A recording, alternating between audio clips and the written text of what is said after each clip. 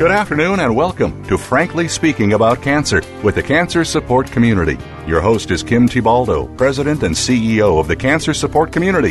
This hour is designed to inspire, inform, and to help you live better with cancer. Now, here's your host, Kim Thiboldeaux. Welcome to Frankly Speaking About Cancer, an internet radio show that focuses on informing and inspiring people to live well with cancer. I'm Kim Thiboldeaux, President and CEO of the Cancer Support Community. The Wellness Community and Gilda's Club have joined forces to become the Cancer Support Community, the largest provider of cancer support in the United States and around the world. Our services are offered at more than 100 locations worldwide and online at www.cancersupportcommunity.org.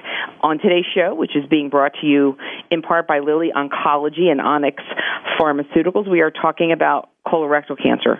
In 2014, about 136,830 people were diagnosed with colorectal cancer in the United States. Colorectal cancer is the third most commonly diagnosed cancer and third leading cause of cancer-related deaths. March is National Colorectal Cancer Awareness Month, and to kick off the month, we've invited my friend and colleague Michael Sapienza from the organization Chris for Life to join us today. Welcome, Michael. Thank you, Kim. Glad to be here. Michael, you are the founder and president of Chris for Life, an organization focused on colorectal cancer. Chris for Life works to fight colorectal cancer by providing direct support resources to those diagnosed with cancer, facilitating research, and also increasing awareness. And we're going to dive in with Michael a little bit on his work and on the organization. We've got a lot to cover, so let's get started. Michael, why don't you start by telling us your personal story? Tell us your connection to cancer and to colorectal cancer specifically. Absolutely, Kim. So for me, it started, I was a professional musician. I played the trumpet actually all over the world, in the United States and throughout Europe. And in 2006, I was actually living in Miami Beach, Florida, performing with the New World Symphony, who is actually conducted by a gentleman named Michael Tilson Thomas, who also conducts the San Francisco Symphony. And I remember that day like it was yesterday. Basically, it was a Friday afternoon. We were performing Beethoven's Fifth Symphony, and I think it was Yo-Yo Ma that was performing. I can't remember exactly, but somebody. And I was playing principal on both of these pieces, so it was a little bit of a challenging evening. And I remember the next morning, my parents calling, and my mom, the first thing she said, she says, "Michael, we have a bump in the road."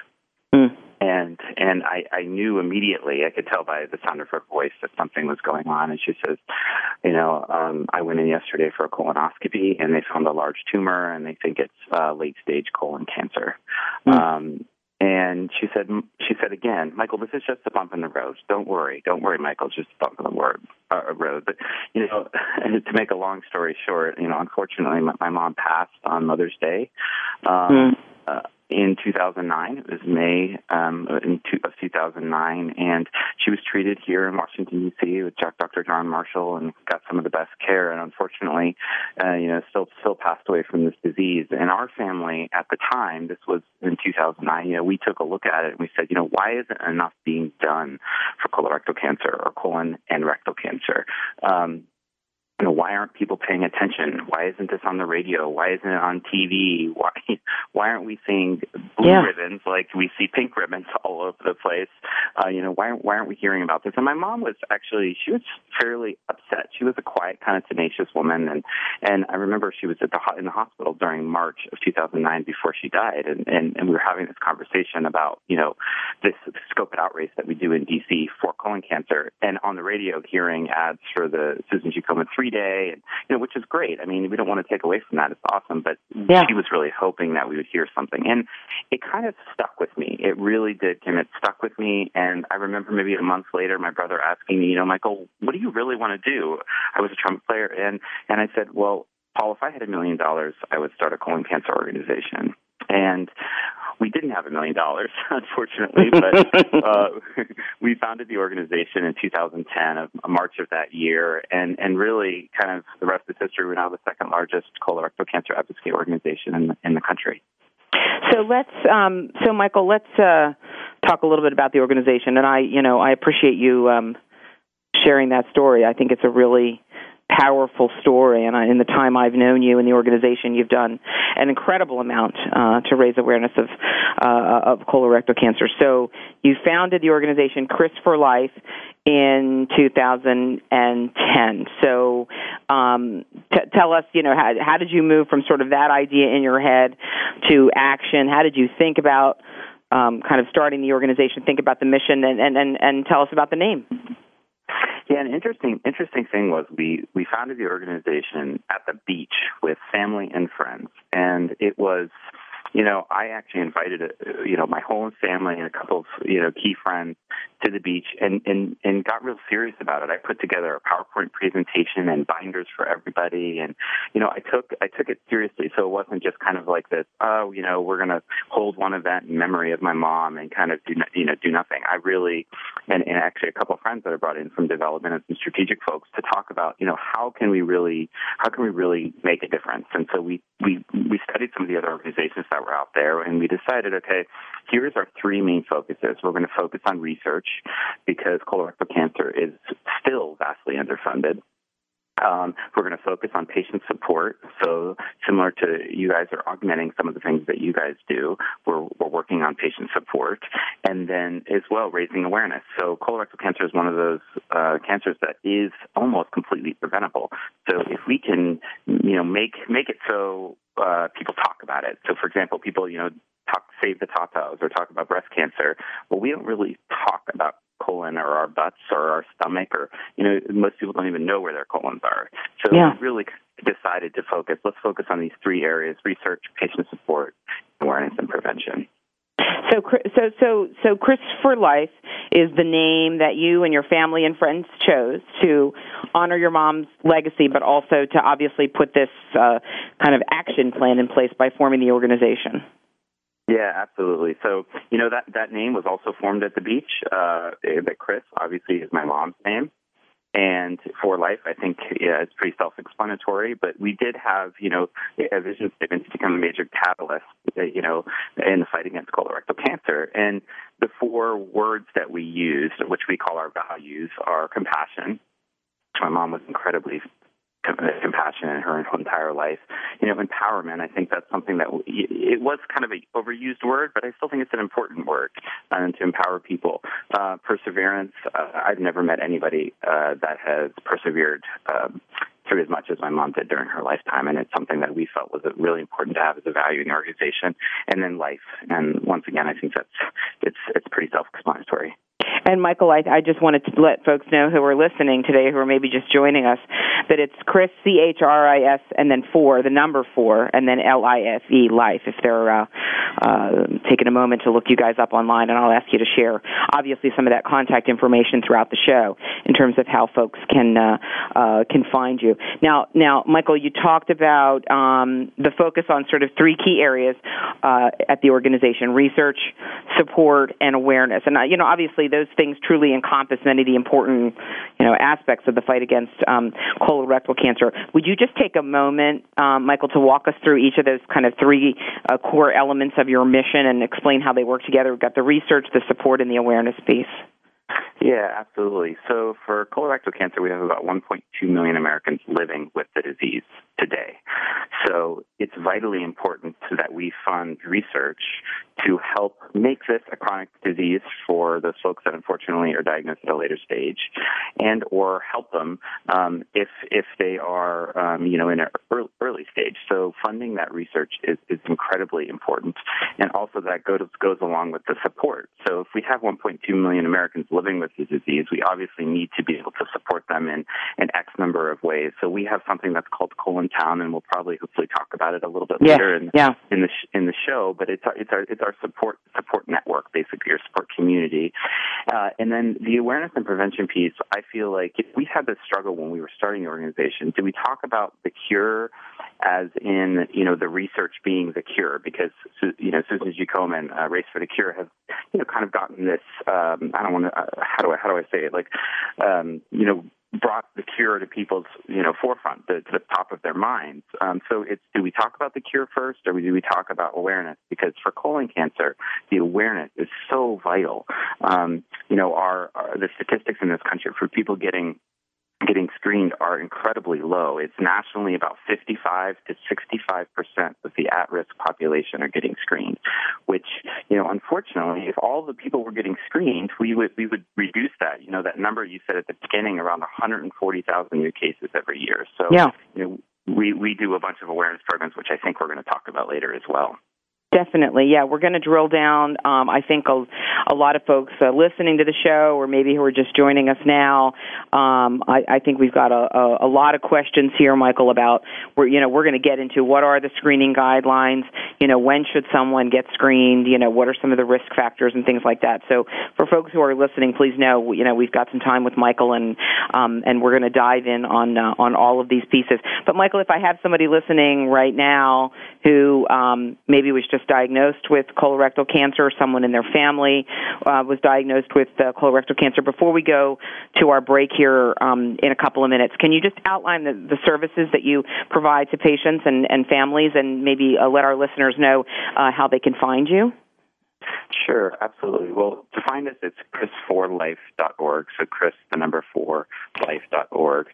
And I would say some of the most important services that we offer are, when you're newly diagnosed, we have something called a wellness guide. So it gives you information about all the different treatments, different treatment options, different insurance questions that you may have, all those sorts of things. And it's available on our website, and you can also request one, actual physical copy.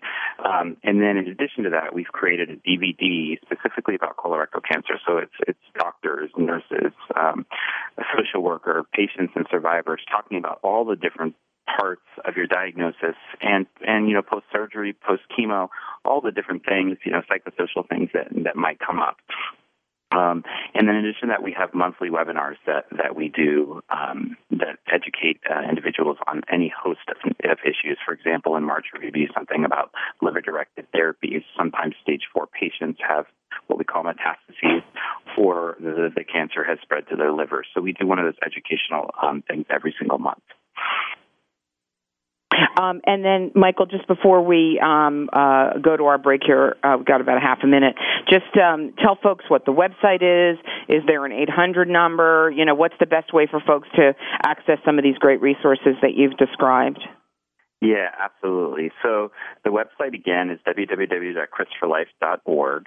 And we do have a call-in number, which is, and I'm trying to find it, Kim. I why don't you? Had it in front of me. I know. No worries. Why don't you? Yeah, put your hands on it, and we'll make sure we have some time throughout the show to share that number with folks if they want. We know some folks still love to just pick up the phone and connect with somebody. But again, the website is www.chris4life.org, and it's CHRIS and then the number 4 and life, LIFE. We're going to take a quick break here. This is Frankly Speaking about cancer. It is March. It is National Colorectal Cancer Awareness Month. We are talking to Michael Sapienza, who is the founder and president of Chris for Life, which is named in memory and in honor of his mother, who passed away in 2009 from colorectal cancer. Don't go away. We're going to take a quick break. We will be right back.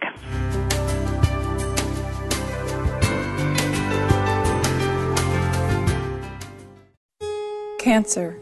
It's a lonely word. Terms I don't understand. Choices I never thought I'd have to make. But there is hope and help. Support from cancer survivors. Links to research and clinical trials. Help with finances and access to care. All behind you at Breakaway from Cancer, created by Amgen to empower cancer patients. The cancer support community is proud to be a partner of Breakaway from Cancer. Hi, I'm Nick Nicolaides, President and CEO of Morphotek, and we're delighted to be a sponsor of Cancer Support Community's Frankly Speaking About Cancer series. Morphotek and its parent company, Eisai, are committed to human health care, and we recognize that patients and their families are the most important participants in the healthcare process. We salute our global advocacy partners who are devoted to improving the lives of people touched by cancer every day.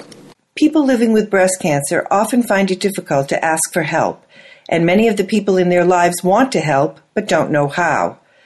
During National Breast Cancer Awareness Month, Cancer Support Community is proud to support Meal Train, sponsored by Magnolia, which utilizes mealtrain.com, a free shared online calendar to streamline the process of giving and receiving meals for families coping with breast cancer.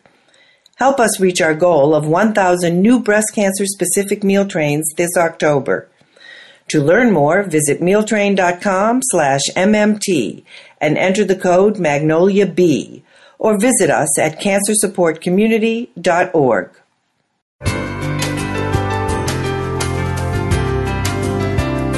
You're listening to Frankly Speaking About Cancer with the Cancer Support Community, an inspirational program offering the resources you need to live a better life with cancer. Now here's your host, Kim Thiboldeaux, President and CEO of the Cancer Support Community.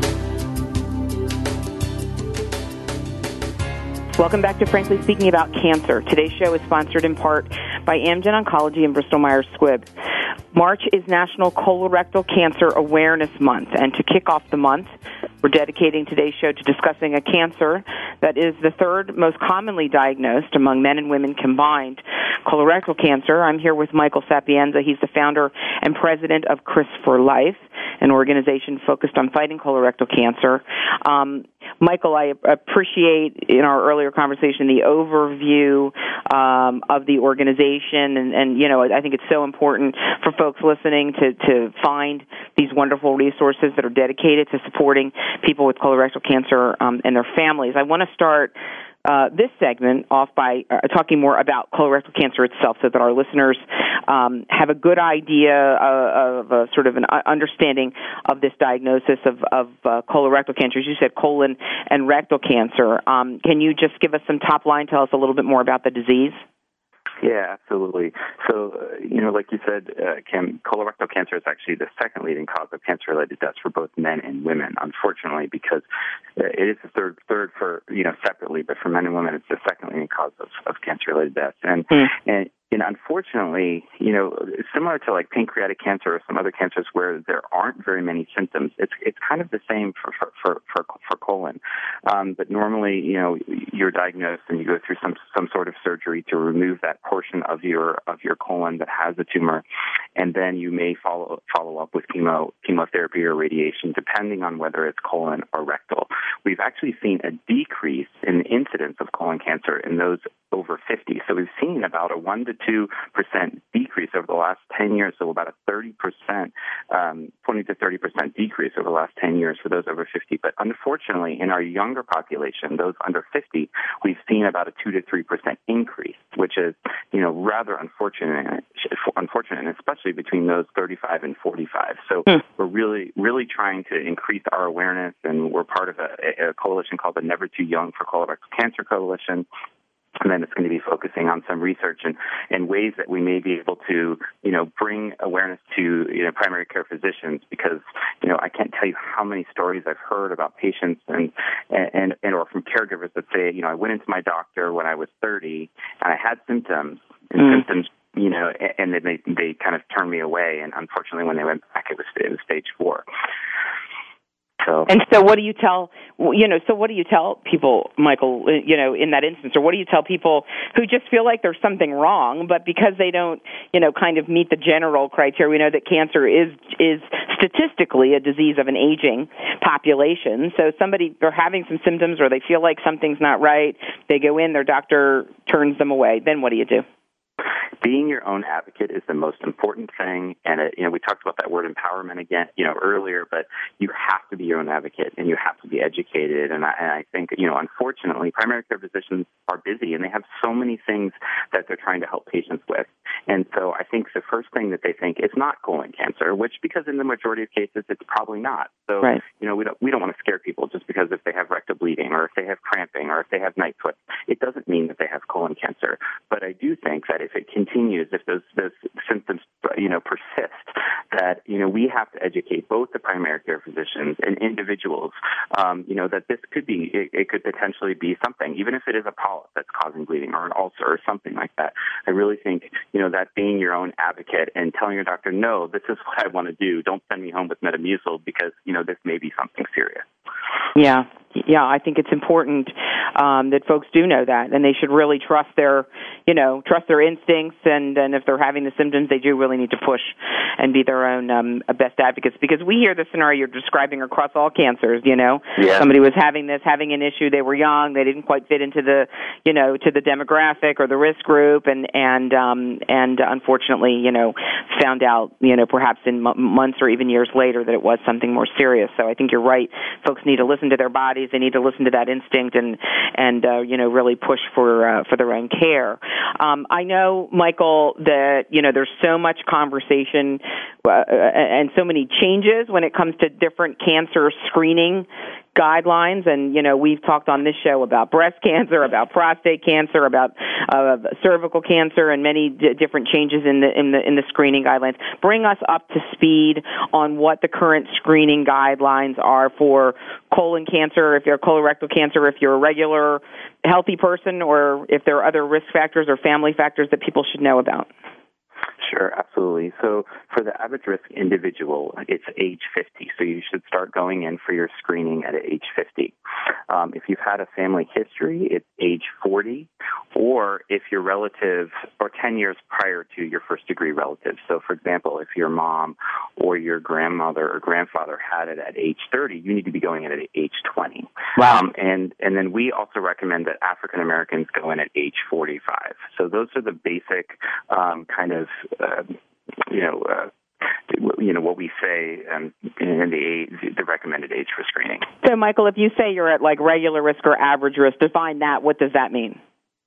So it basically means anybody, even if you have a comorbidity, so even if you have diabetes, or if you've had something, even if you've had another cancer, as long as you have not had colorectal cancer in your family history, then age 50 is still the recommendation. It's still the recommendation. Yeah, so as long as a first-degree relative has not had colorectal cancer. Now, granted, we talked about the young people, and there being an increase in the diagnosis for under 50. So, I think, once again, being your own advocate and knowing what your body's telling you. So if you do have rectal bleeding, if you do have cramping, if you have major changes in your stool, or if you have weight loss, those are things that if you are under 50, that you need to be paying attention to, and consult your doctor and talk to them, and if it persists, I would definitely advocate for a screening. For a screening, meaning a colonoscopy.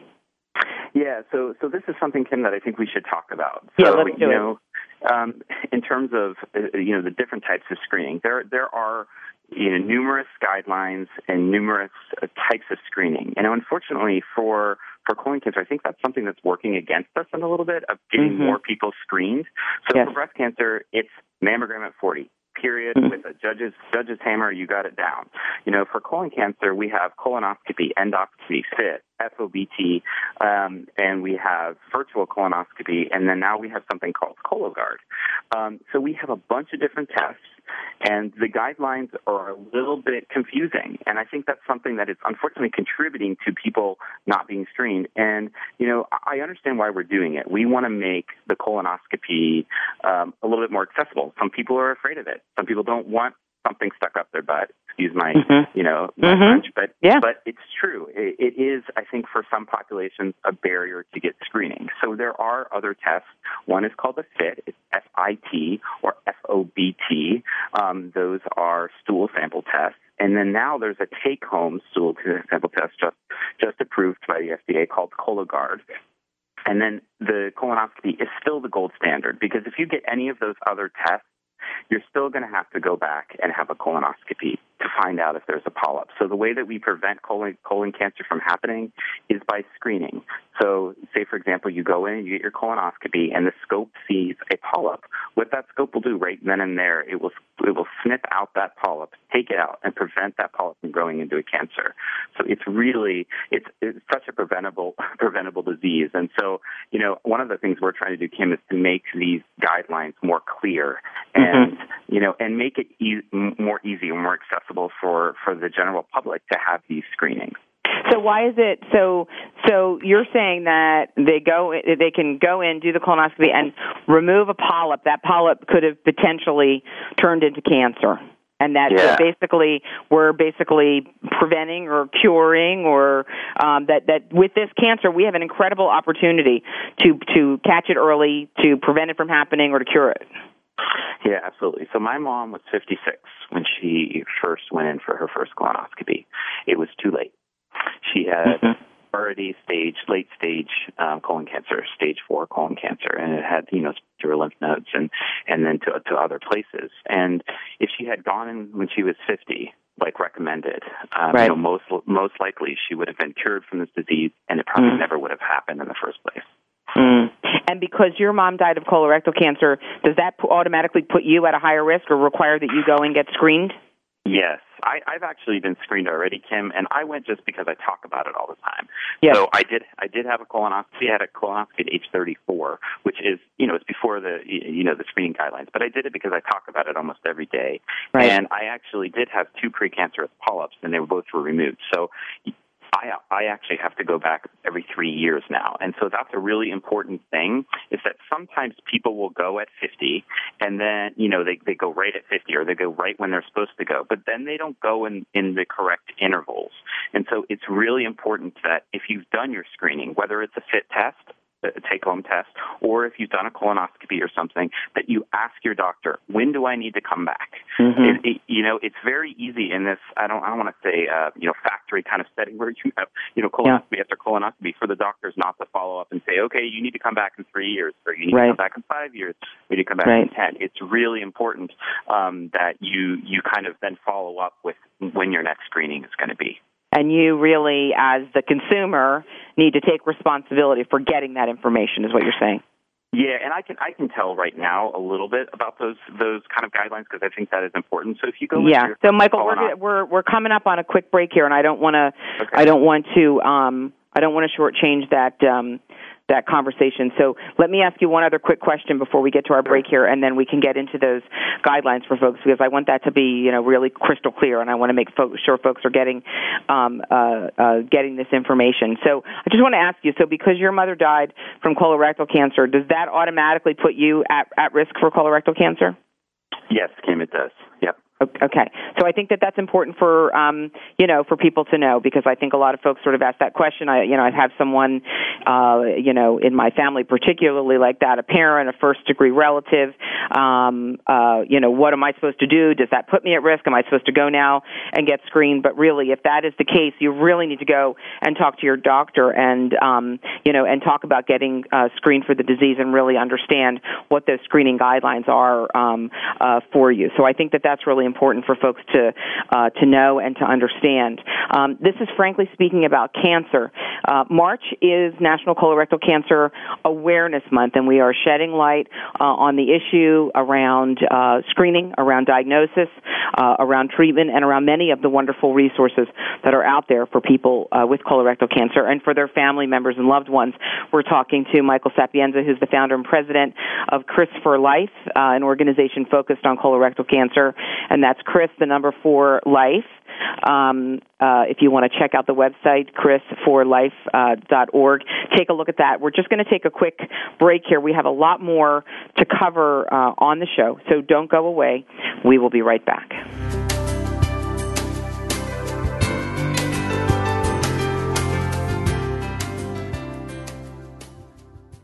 Cancer Support Community is proud to be a partner of Magnolia Meals at Home, a new pilot program that aims to help patients by providing nourishing meals to households affected by breast cancer so loved ones can spend more quality time together.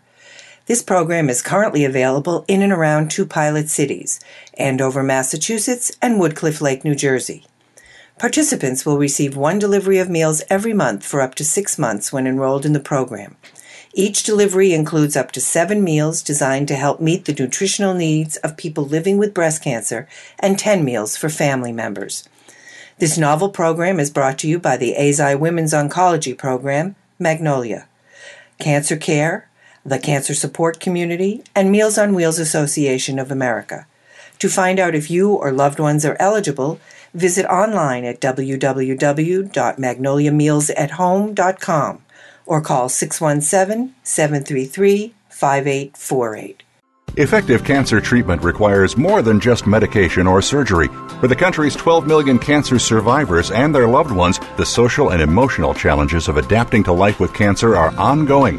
How to handle coworkers' questions, how to get comfortable with new physical realities, how to reassure worried family members, or explain to friends your priorities have changed. The Cancer Support Community is ready to help by providing free counseling, education, and hope for survivors and their caregivers. Whether online or at over 100 locations around the world, the Cancer Support Community is ready to offer the support you need to live a better life with cancer. For more information on support groups, publications, nutrition, exercise programs, and more, call 1-888-793-9355 or visit us online at www.cancersupportcommunity.org. That's cancersupportcommunity.org. The Cancer Support Community, a global network of education and hope. Cancer. It's a lonely word. Terms I don't understand. Choices I never thought I'd have to make. But there is hope and help. Support from cancer survivors. Links to research and clinical trials. Help with finances and access to care. All behind you at Breakaway from Cancer. Created by Amgen to empower cancer patients. The Cancer Support Community is proud to be a partner of Breakaway from Cancer.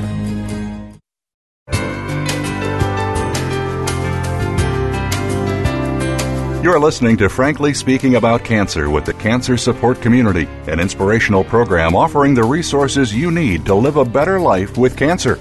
Now here's your host, Kim Thiboldeaux, President and CEO of the Cancer Support Community.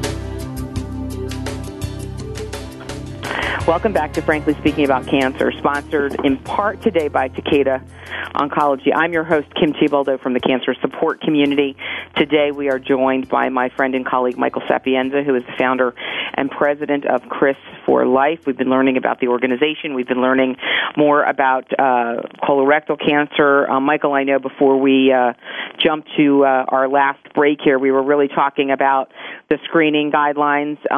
Let's just back up for a minute for folks who may just be joining the conversation. You're an otherwise healthy person, no history of colorectal cancer in your family. When are you supposed to get screened? At age 50.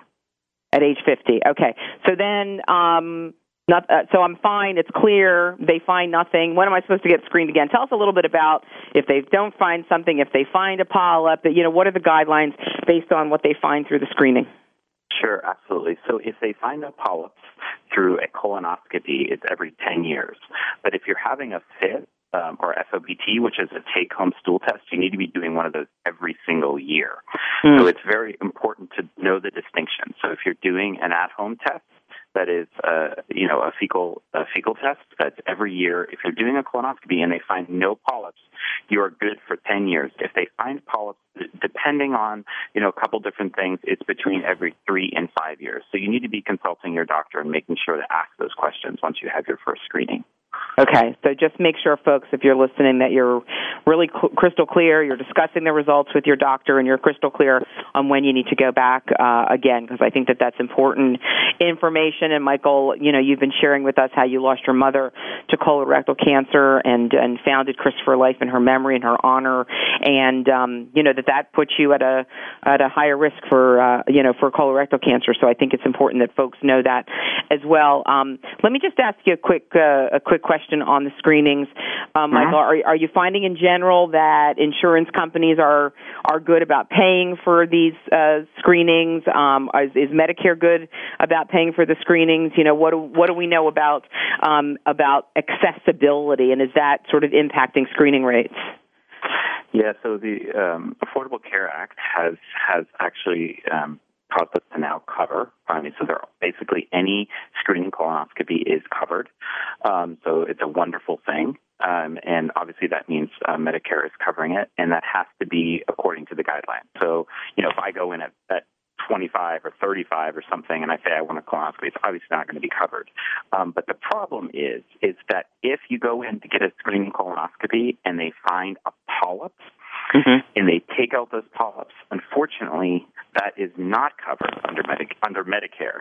And so that's one of the things that we and other colorectal cancer advocacy organizations like Colorectal Cancer and Colon Cancer Alliance are fighting for on the Hill to get that to be covered. Because for, somebody that is 65 years of age that's in the Medicare population, it's not only a barrier to get them screened, but it's also a financial barrier as well. So if they go in thinking, it's going to be no cost, and then they have 4 polyps removed, it could be about $300 a polyp. That's a lot of money to have a bill at the end. So in general, screenings are covered, but unfortunately, there's still some loopholes that we're trying to work around. Okay, great. And folks can learn on your website about some of those efforts and some of those advocacy opportunities if they want to fight that fight with you? Yes, absolutely. ChristopherLife.org. Great. Excellent.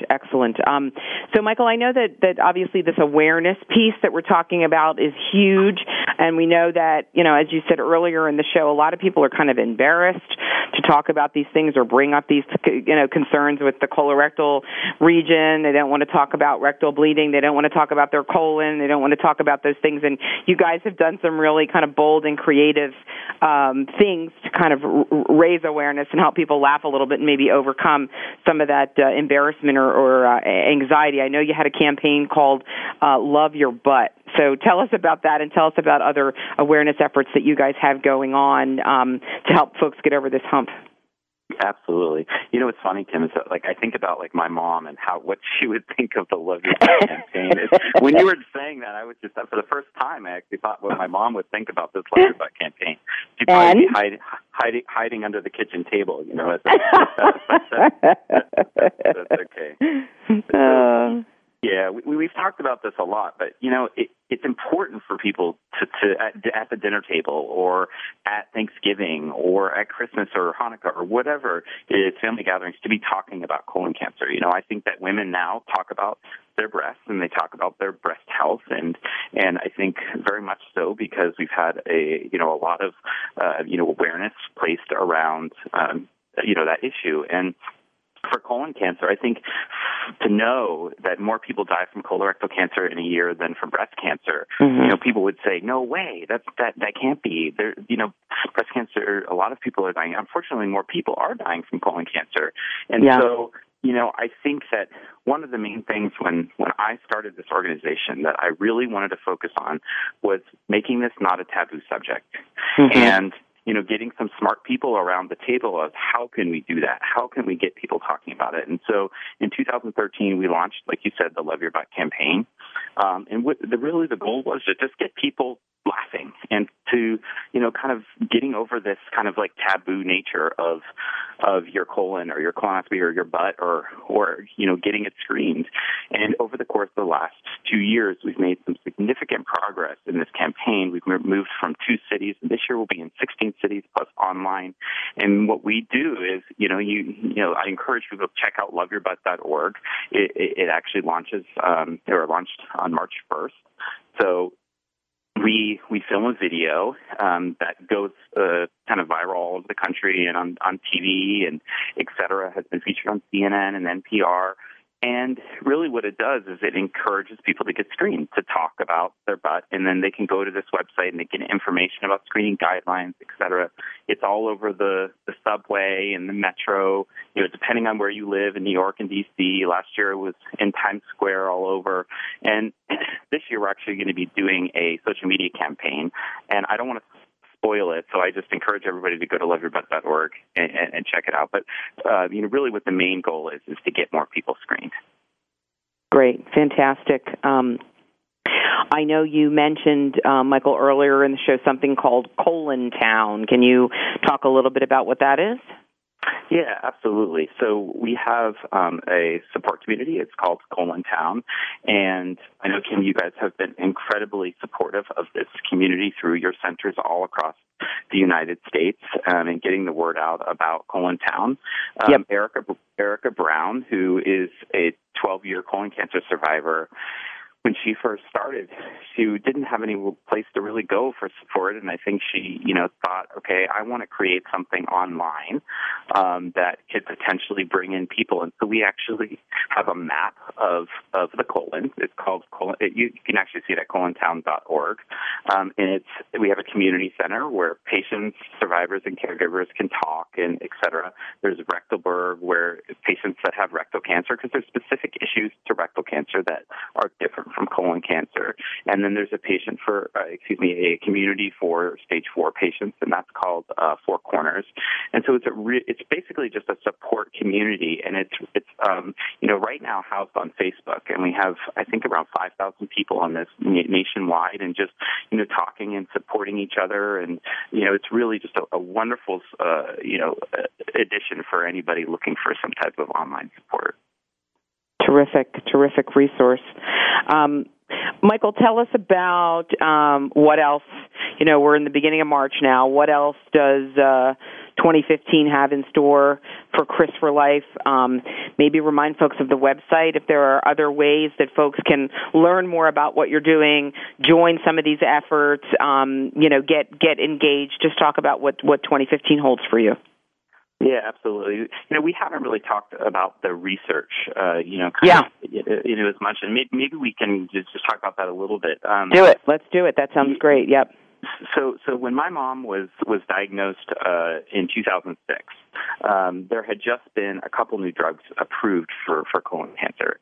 But really prior to 2006, from 1975 to 2006, there was only one drug cocktail. That's called a cocktail because it involves a couple different chemotherapies, but it's called 5-FU. And that was it. There was virtually little to no progress. And, then in 2006, there was about 2 drugs that came out, and then about a year and a half ago, there was 2 other drugs. And so we're making some small progress in terms of turning, colorectal cancer, at least stage 4 colon cancer, into, chronic illness. But we still have a ton of, ground to cover. So only about 10% of stage 4 patients are living 5 years or longer.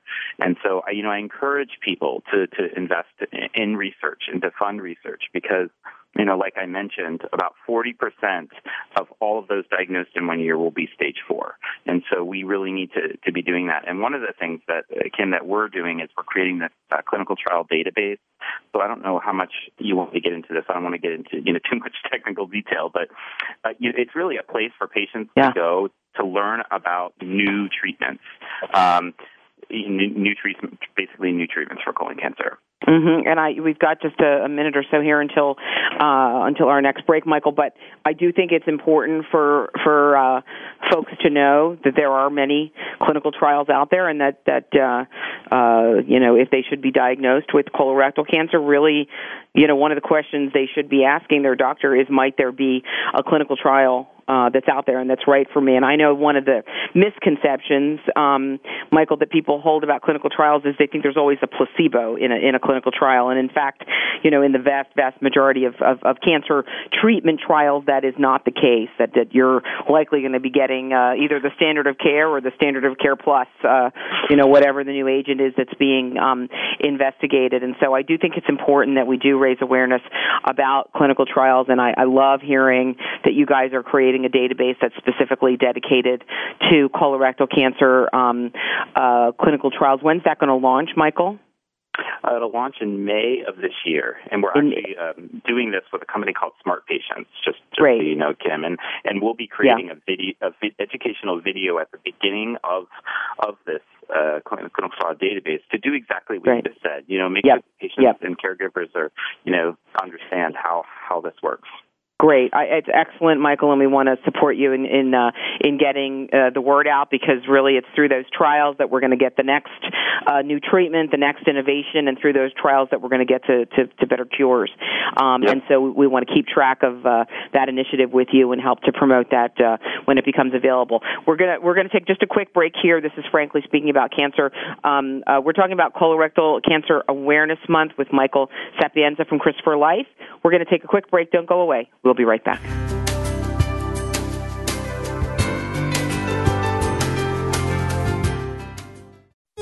Cancer. It's a lonely word. terms I don't understand, choices I never thought I'd have to make. But there is hope and help. Support from cancer survivors. Links to research and clinical trials. Help with finances and access to care. All behind you at Breakaway from Cancer, created by Amgen to empower cancer patients. The cancer support community is proud to be a partner of Breakaway from Cancer. Hi, I'm Nick Nicolaides, President and CEO of Morphotek, and we're delighted to be a sponsor of Cancer Support Community's Frankly Speaking About Cancer series. Morphotek and its parent company, Eisai, are committed to human health care, and we recognize that patients and their families are the most important participants in the healthcare process. We salute our global advocacy partners who are devoted to improving the lives of people touched by cancer every day. People living with breast cancer often find it difficult to ask for help, and many of the people in their lives want to help but don't know how. During National Breast Cancer Awareness Month, Cancer Support Community is proud to support Meal Trains sponsored by Magnolia, which utilizes mealtrain.com, a free shared online calendar to streamline the process of giving and receiving meals for families coping with breast cancer. Help us reach our goal of 1,000 new breast cancer-specific meal trains this October. To learn more, visit mealtrain.com/MMT and enter the code MagnoliaB, or visit us at cancersupportcommunity.org.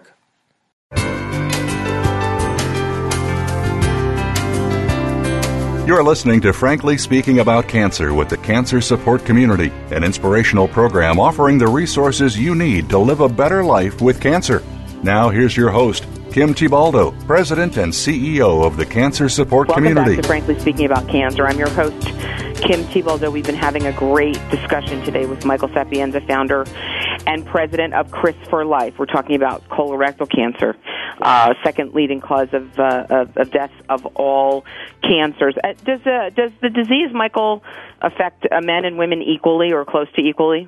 Yes, unfortunately, it's one of the big taboos, Kim, is that it's an old white man's disease. Unfortunately, it's pretty much equal between men and women.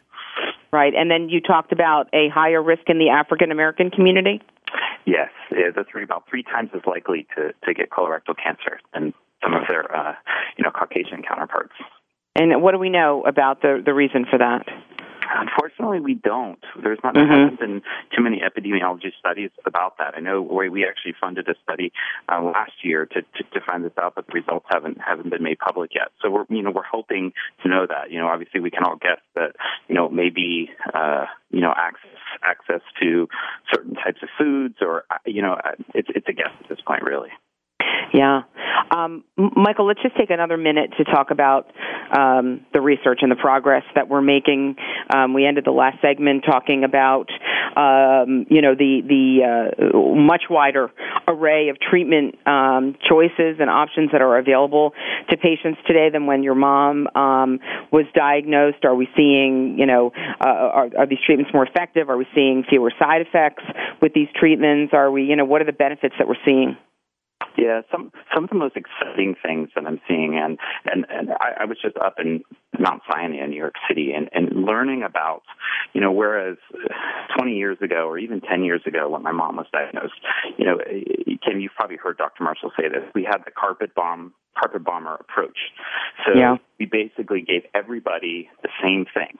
So we took a B-52 bomber and we just shot it at everything possible. And what's really exciting to me is we've kind of been talking about personalized or precision medicine, so really individualizing a person's treatment. We've been talking about it for like 5 years, I think now.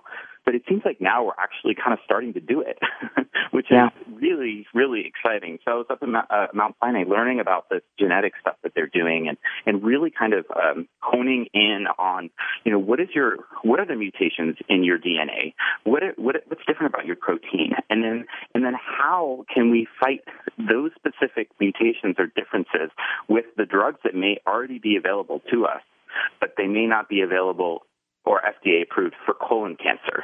So it may be approved for melanoma, or may be approved for even outside of cancer. And that's what's really exciting to me. And I think, patients especially need to be, more and more educated and understand, what kind of mutations do they have. It's not going to be like when my mom was diagnosed, where it's just one size fits all for colon cancer. So I think for me, that's the thing that's really exciting. Is this personalized medicine and moving towards treating the patient, not just the disease. So I would say that's probably the most exciting. Some exciting stuff. And what about, and Michael, is there a gene or is there a genetic screening or do we know about any kind of genetic profile or genetic mutation related to colon cancer? Yeah, there are, but unfortunately some of those are still, in clinical trials, like to say, okay, you can have a blood test and that will determine if you have, you're predisposed to potentially having colon cancer. And unfortunately, nothing is really approved yet, per se. There is a couple hereditary colorectal cancers. One is called the Lynch syndrome. Another is FAP. And those, are... you are unfortunately predisposed to that genetically, and most people would know by their 20s or 30s if they have this disease, and then their kids would need to get screened. But we do have information on our site about those as well. And how would people even know to get tested for those? Unfortunately, they don't, unless a family member has had it. That's the problem. Unfortunately, they don't.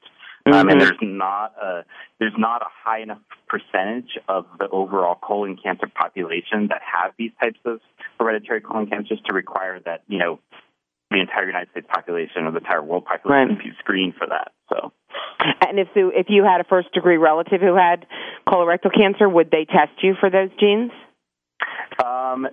It would depend. There's a lot of different things. My recommendation, just not get into too much detail, would be to go to the CRISPRlife.org site, and we have something on there about family history through a company called Myriad that helps people would understand that. Yeah. Great, excellent advice, Michael. We're unfortunately getting close to the end of our show. This has been such a great conversation. I think that I certainly know I've learned a great deal, and I'm sure our listeners have as well. But as we move to the end of the show, Michael, can you just talk a little bit about some tips or advice for someone who's just been diagnosed with colorectal cancer? You've been diagnosed, maybe someone in your family has been diagnosed. Just some, maybe a couple quick tips that folks can note down if they're listening today. Yeah, I think there's two things that I would say about that. And this is just from my personal experience. I think everybody's different, and I'm sure, Kim, you feel the same way. But for me, it's that when my mom was going through this, and now seeing obviously thousands of people go through it, I tell people, I said, if you're having a good day, that's wonderful. If you're having a bad day, it's okay too, and it's okay to be sad. And I think to let yourself, understand that, there is tomorrow. And I think sometimes patients forget to live because they're so worried about that. And I know that for my mom, she celebrated in the fact that she could come down to Miami Beach and hear me perform, or that she could travel to New York City and, see my brother, or go to North Carolina and bake cookies for Christmas. And yes, you could still have maybe a glass of wine if that's what you enjoy. I think those things are really, really important. And then I think the last thing I would say is that I think in our culture today it's hard because we have so many people, as you know, Kim, in this country that are diagnosed with cancer in general. Yeah. And I feel like people think it's important and it's a worthy cause, but I think at some point we all have to take ownership of this and really make it, bring it to the forefront. So, those would be the things that I would say.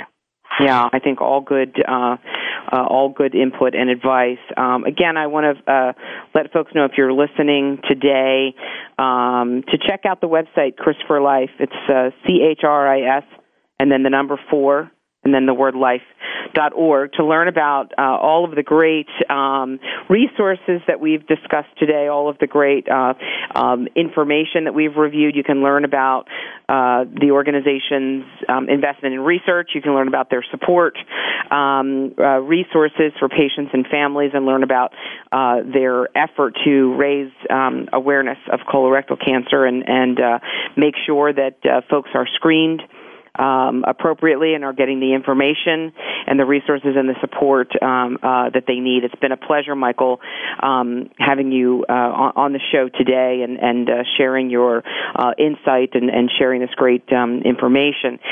If you're listening today and you have an idea for an episode of our show, Frankly Speaking, about cancer, we invite you to share with us any topics you'd like to hear more about. Some of you have sent us some great ideas, and we've gone out to find some terrific guests on a host of topics.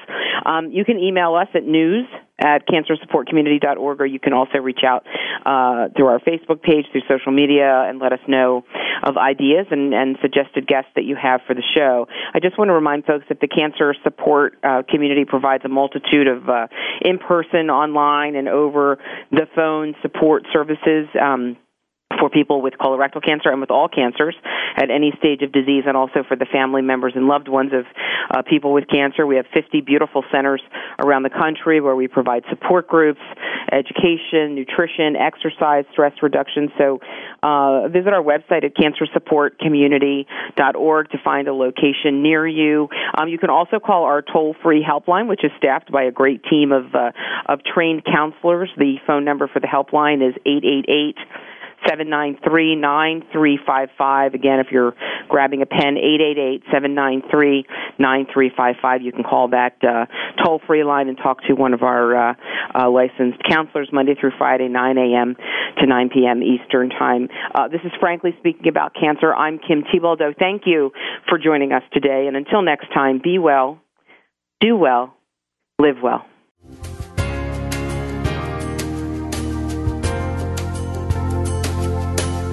Thank you for joining us for Frankly Speaking About Cancer with your host, Kim Thiboldeaux. We're here for you every Tuesday afternoon at 1 p.m. Pacific Time and 4 p.m. Eastern Time on the Voice America Health and Wellness Network. In the meantime, stay connected online at cancersupportcommunity.org. That's cancersupportcommunity.org.